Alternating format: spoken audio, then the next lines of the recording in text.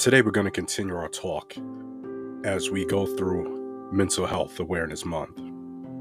And as we talk today, we're going to look at what we can do at this time, at this moment, at this place to be better advocates for mental health. So today, we're going to have a talk with Miss Ashley Aran-Malate, a psychiatric nurse practitioner, who's going to share her views on mental health. We're going to talk a little bit about depression, anxiety, cultural and gender issues, and most importantly, what we can do to become better mental health advocates, not only for ourselves, but for our friends, for our family, and for our community. Welcome to our continual talk about mental health and mental health awareness. And so today, as we continue this discussion on depression and anxiety, we're going to move into part 2 of this conversation. And today we have a dynamic presenter with us, Miss Ashley Aran-Malate, who is going to give this excellent presentation to us. A little bit about her.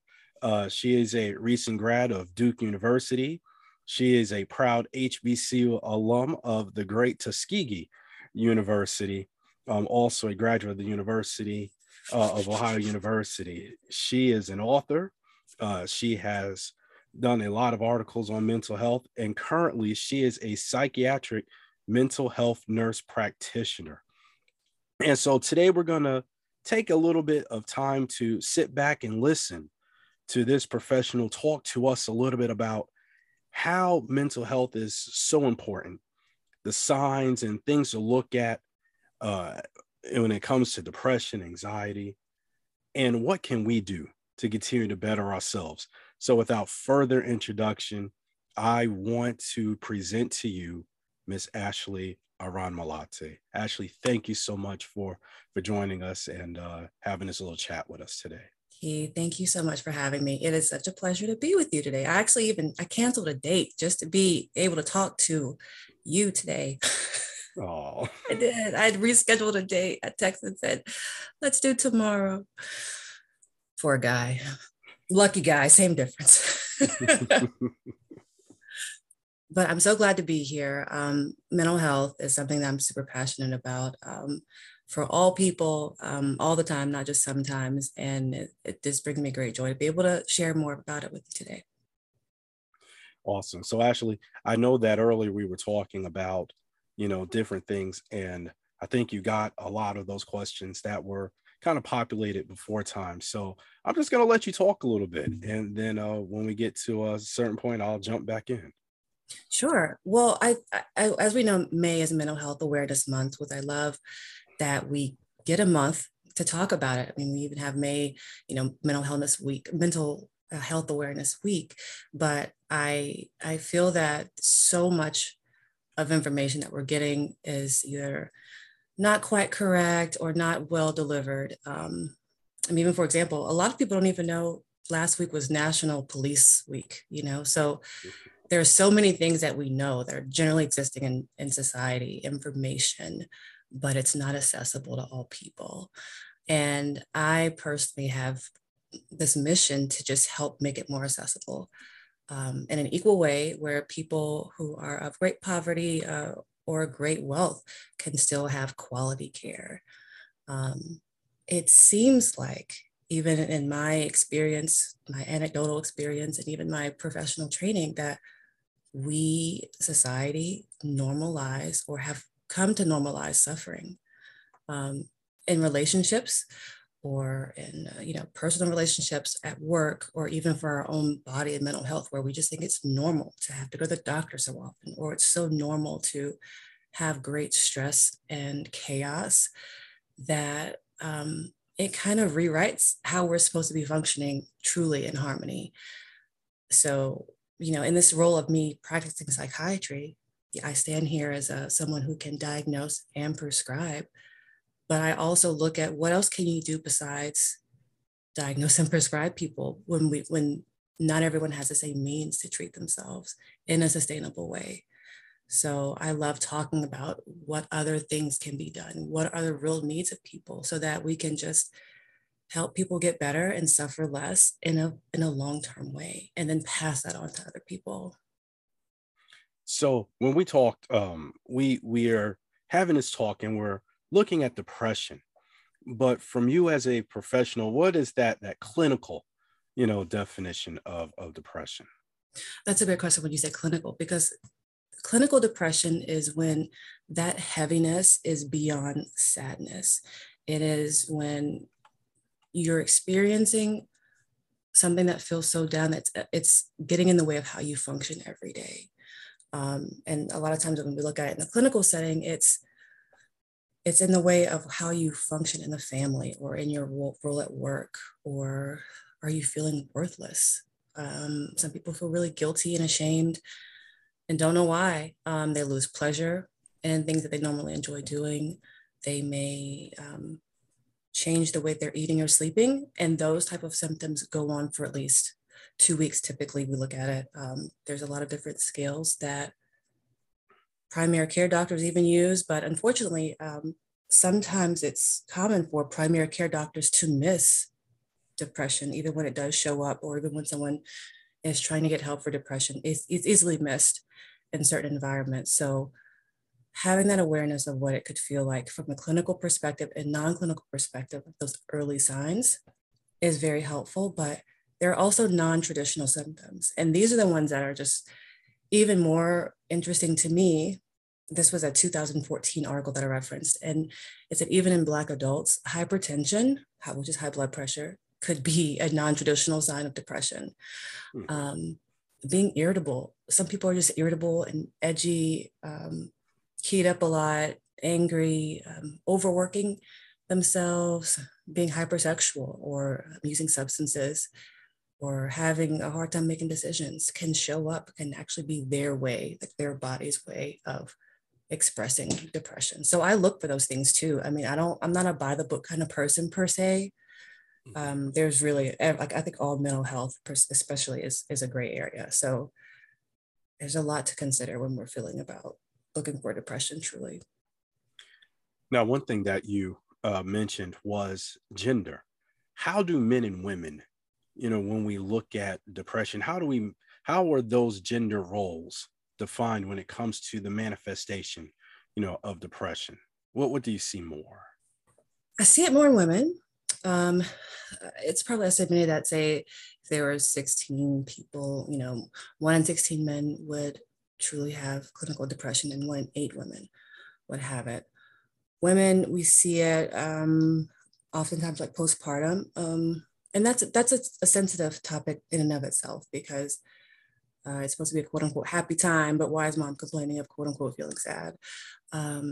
There's a lot of changes in society with the expectations of women in terms of work performance and keeping up a household. It's truly hard to say what quote unquote causes depression, because there's so many factors: environmental factors, there's societal factors, and definitely genetics plays a huge role in a lot of how diseases or diseases, however you want to perceive that, as how they show up. And men, like I went just going by just anger or irritability, or just sometimes men just numb out, and just kind of just cut off from their feelings, and that's their way of being depressed. But I think it's important to know, and for your listeners to know, that people who look really happy and jovial and joking, either at work or at school and in social settings, they could be depressed as well. So depression doesn't really have a real face. So I want people to really just be more open and aware to just what is not, textbook descriptions and definitions of things. So that also then leads to, when we look at signs and symptoms, some of those things that you have described to us. Mm-hmm.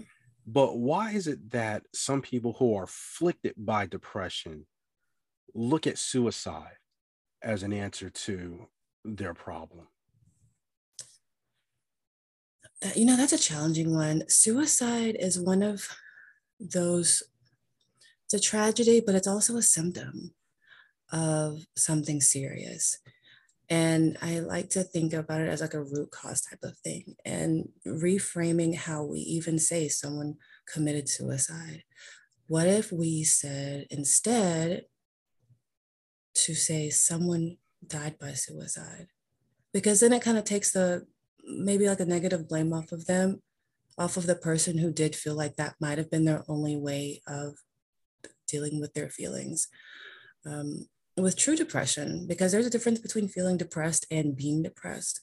But true depression has a sort of weight that a lot of people have a hard time even describing in words, but you feel it all over your body, and it's an extreme emotional pain. A lot of times suicide is a response to ending that emotional pain. And it's not an easy response. In talking to people who have survived their attempts, it's not something that they're doing to be selfish or get attention. Often it's just they needed the pain to stop, or they felt too ashamed to tell someone and get help, but they didn't want to be a burden to anyone else. And unfortunately, suicide or choosing suicidal or self-harm behaviors was their final resort of ending their suffering emotionally.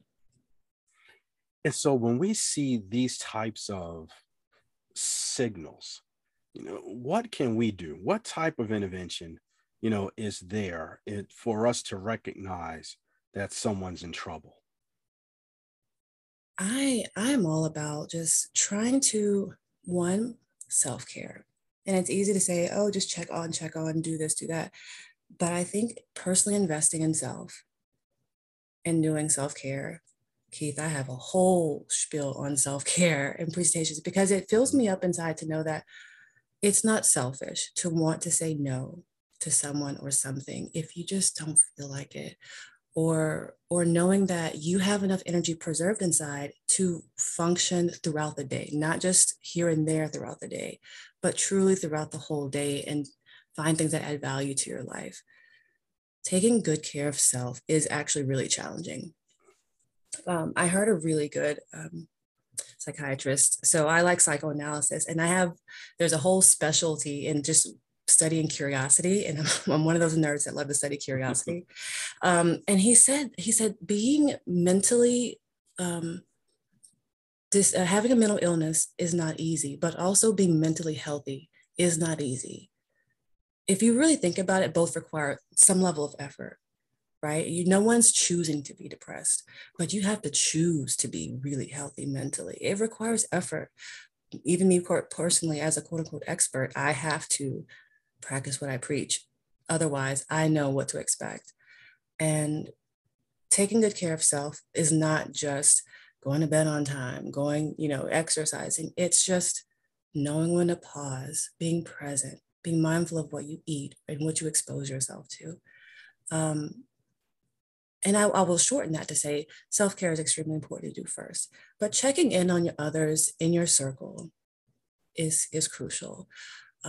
Yes, we're still in this unique pandemic phase where that still makes it kind of challenging, but there's a mental health foundation that created this acronym called NICE. And I like that it just simplifies what you can do. Check in on someone. You can offer assistance. If someone that you know or notices in your group or circle is kind of faded out, are they edgy? Has their personality changed? Are they isolating? Are they sleeping differently and eating differently? Check in on them. Like, try to have a safe way to talk to someone and show compassion to them. It does seem kind of funny, haha, to say, you need therapy, but that's weaponizing help. And I'll just be real, like, don't tell anybody to get help. Like, oh, you need therapy, please. But if you find a way to say that in a way that someone receives it in a safe way, to say, hey, I've noticed, something's going on with you. Is it okay if we can just talk? If that doesn't work, then offer some type of solution to that person to say, I know this seems challenging for you. Encourage them, offer real resources. Mm-hmm. I know it's not easy for someone to just get a therapy session, an appointment, but especially nowadays when you have to wait a little bit longer to get in. I mean, not everyone's that patient to even want to say, okay, I'll get help, but I know I have to wait 6 weeks for an appointment. Be willing to sit by somebody and just sit quietly with them. You don't have to talk. Just your presence could help someone just really figure out what's going on with them. And then offer resources. There are a lot of helplines online.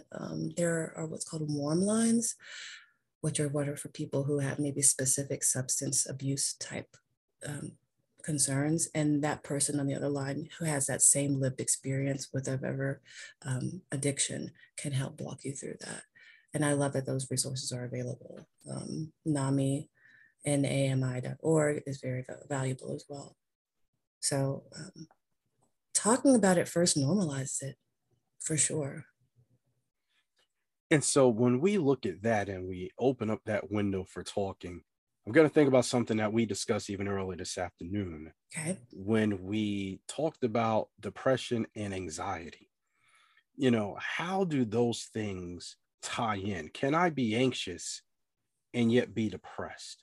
Are they two totally separate, mutually exclusive, type of mental emotions? Yeah, there's definitely overlap. And it sounds funny when you ask it, like, how am I sad and feeling anxious? That sounds, weird, or however you want to term that, but it's very common for both to overlap, for both to coexist. Um, Even sometimes people who might feel anxious or have an anxiety attack might feel depressed afterwards because it drained them. Or they might feel guilty for having, like, man, I should have been able to cope better with that situation and I'm disappointed with myself. So now I feel down about it. Um, and earlier when we're talking about what could be clinical and what's non-clinical, anxiety is very similar as well. That, you know, it's okay to feel anxious sometimes. I will just normalize that right now. We need a little bit of boost to just juice us up, whether it's a new job promotion or you're getting ready to go somewhere new and exciting. Yeah, I mean, a little anxious is okay. It's okay to feel nervous sometimes.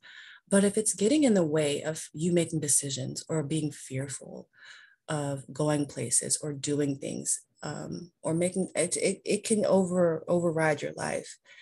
And that's when we start looking at, that's an anxiety disorder. And there's a few of those. There's social anxiety disorder, where people might feel they don't want to go places because someone might be already judging them. Or generalized anxiety disorder is one of the most common forms, and that's just a general sense of edginess, worrisome. Some people, like, they complain of stomach pains because they feel nervous inside in their stomach a lot. But for sure, depression and anxiety can go hand in hand. The good news is both are very treatable.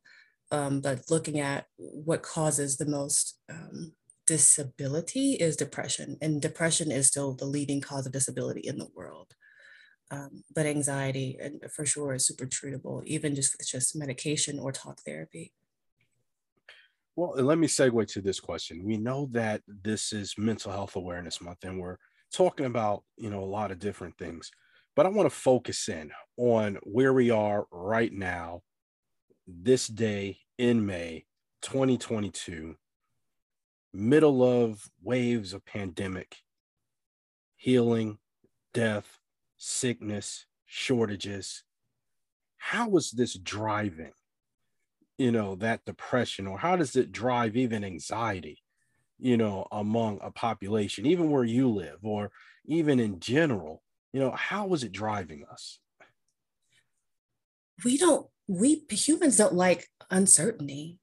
I like to feel that, okay, if I open the door, I know there's not going to be a dog that's going to meet me and run in my house. Like, that we like to know that there's certainty behind every door we open. There's certainty when someone says the end there. And then that extended, prolonged uncertainty can mess with you. On top of that, we're adding, unfortunately, like, layers of tragedy in that. It's not just everyone just getting a rash and then we get annoyed and we itch, scratch, and we go away. Like, where people are suffering on top, physically, mentally, emotionally, including suffering of the healthcare providers caring for people.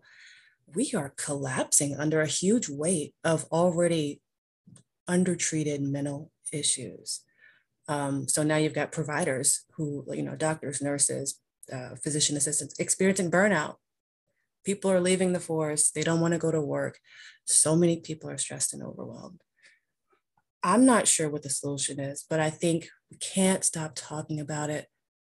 And if we do keep talking about it, there's got to be a way to talk about it in a way where it makes more sense to people.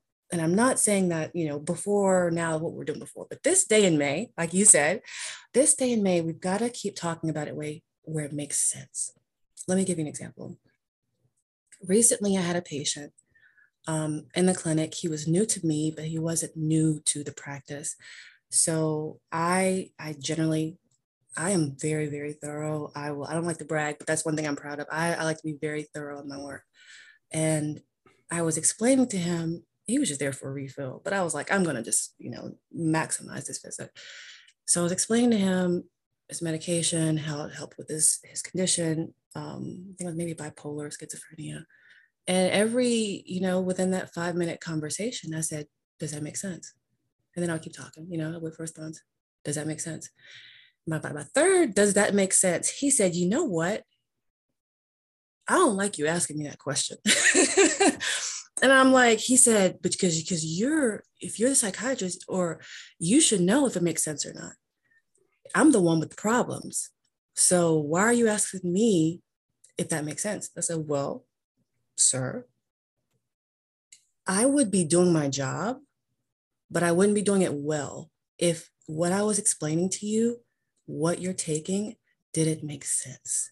And you walked out here with just a refill and some instructions, and you're an autopilot until I see you in 30 days again. So I need to understand that you understand what I'm saying, because what if I decided to move and leave? Like, would you be able to explain to your next provider what's going on with you and how can you advocate for yourself? That's the kind of expectations I have for myself and for people. Like, I need you to know what's going on with you so you can advocate for yourself. And I'm so passionate about people being able to do that and passing it forward. Like, just keep those conversations going. If it doesn't make sense to someone, find a way to make it make sense. Like the young people say, make it make sense. Otherwise, we're doing ourselves a disservice. Like, we're spinning a wheel and we're still seeing increased healthcare cost. We're still seeing more substance abuse. We're still seeing overdoses. We're still seeing people having, dysfunctional family dynamics because it's inconsistent. And there's these health equity issues and access issues that are not getting better despite year after year we go into. And you mentioned something very important earlier where you talked about, that self-time. Even on this day, again, this day in May, in the year of 2022, with everything that we see, what are a few things that we can do to rest our minds, give calm to our spirits, even though we're riding out these storms? What can we do to help with our own mental health, right now, in this day, at this moment? In this moment, I practice mindfulness. It sounds a little hippy dippy, but it's kind of free too, because you don't have to go out and look for it or download an app unless you want to. But my jam is to just dedicate at least 20 minutes of your day in stillness when possible, with not trying to process thoughts, not thinking, truly trying to just still your mind and allow yourself to feel whatever needs to be felt, even if it's like, it could be, you're content, or if there's grief. And that's something that the pandemic has brought on, that grief is different from depression. Even though you can feel depressed and grief, they're very different, and we treat them and see them differently. But feeling what needs to be felt so your body can just know that it's still safe and not in a rushed mode. Sometimes self-care can just be, I'm not going to get on social media today, and that's going to be it. Or, listening to your favorite song, even though it's you're busy and there you get so much. What are those things that that you love that feed you inside? Is it texting somebody to make them laugh, or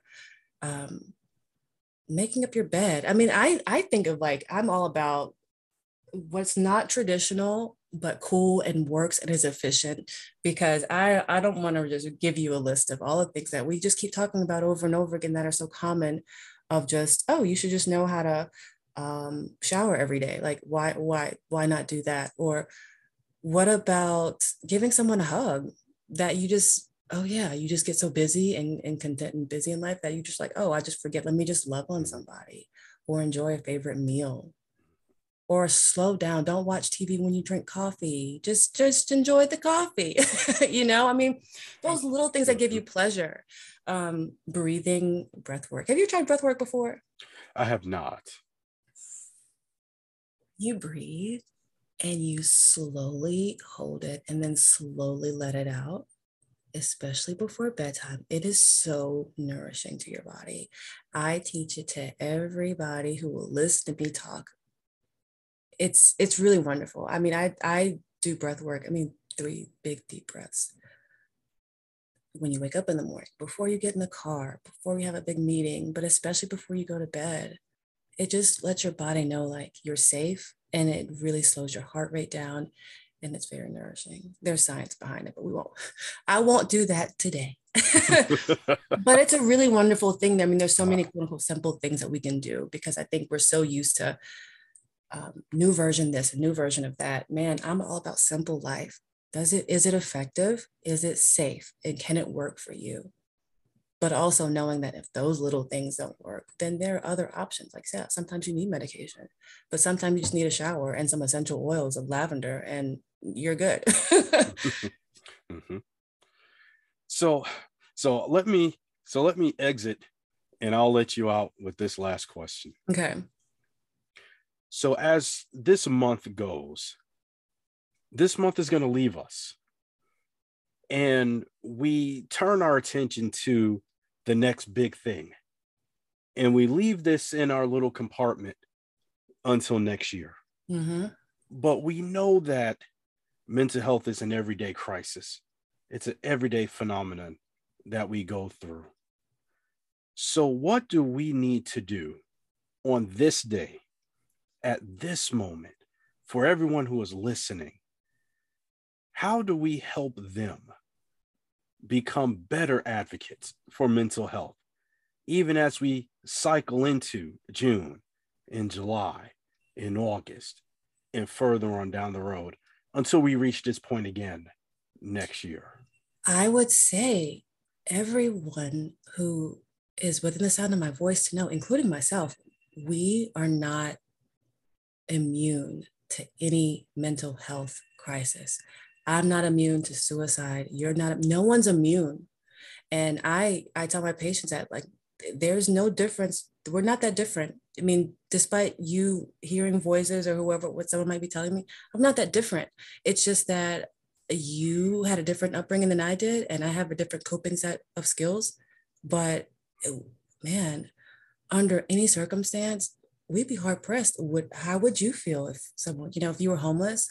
Would you really be thinking that you're immune to substance abuse and being savagery if you have to live on the streets? So I just want people to accept that we're all human, we're all vulnerable to certain things, and knowing what those vulnerabilities are, even if it's, just knowing your own family's mental health history. But having compassion for others is crucial, but also having self-compassion for yourself is one of the most beautiful gifts you can give to yourself.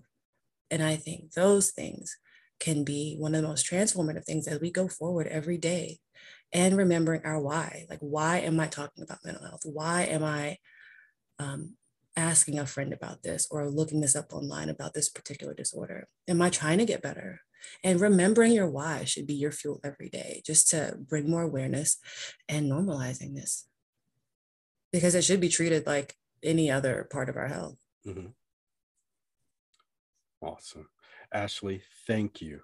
Thank you for taking the time to talk a little bit about this side of mental health for us today. And I hope that for those that are listening, that if you are, experiencing, any type of issue that we've talked about, to seek help, and I'll give some information on that mental health hotline that you can call, that is available 24/7 if you need that assistance. And so, thank you for having this little talk, with us today to share, the knowledge and experience that you have about mental health and helping us to not just recognize symptoms and get treatment, but also how do we become better advocates for mental health in our community. So I thank you for taking a little bit of time out of your day to have a talk with us. Thanks, Keith.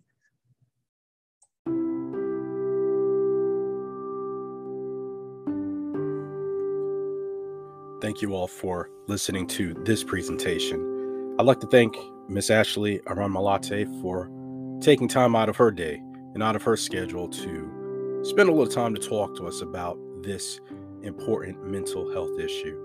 And so as we close, I always want to end with this plea that if you or anyone you know is suffering from a mental health crisis and they need assistance, if they're overwhelmed and they need someone to reach out to, please call the National Mental Health Hotline.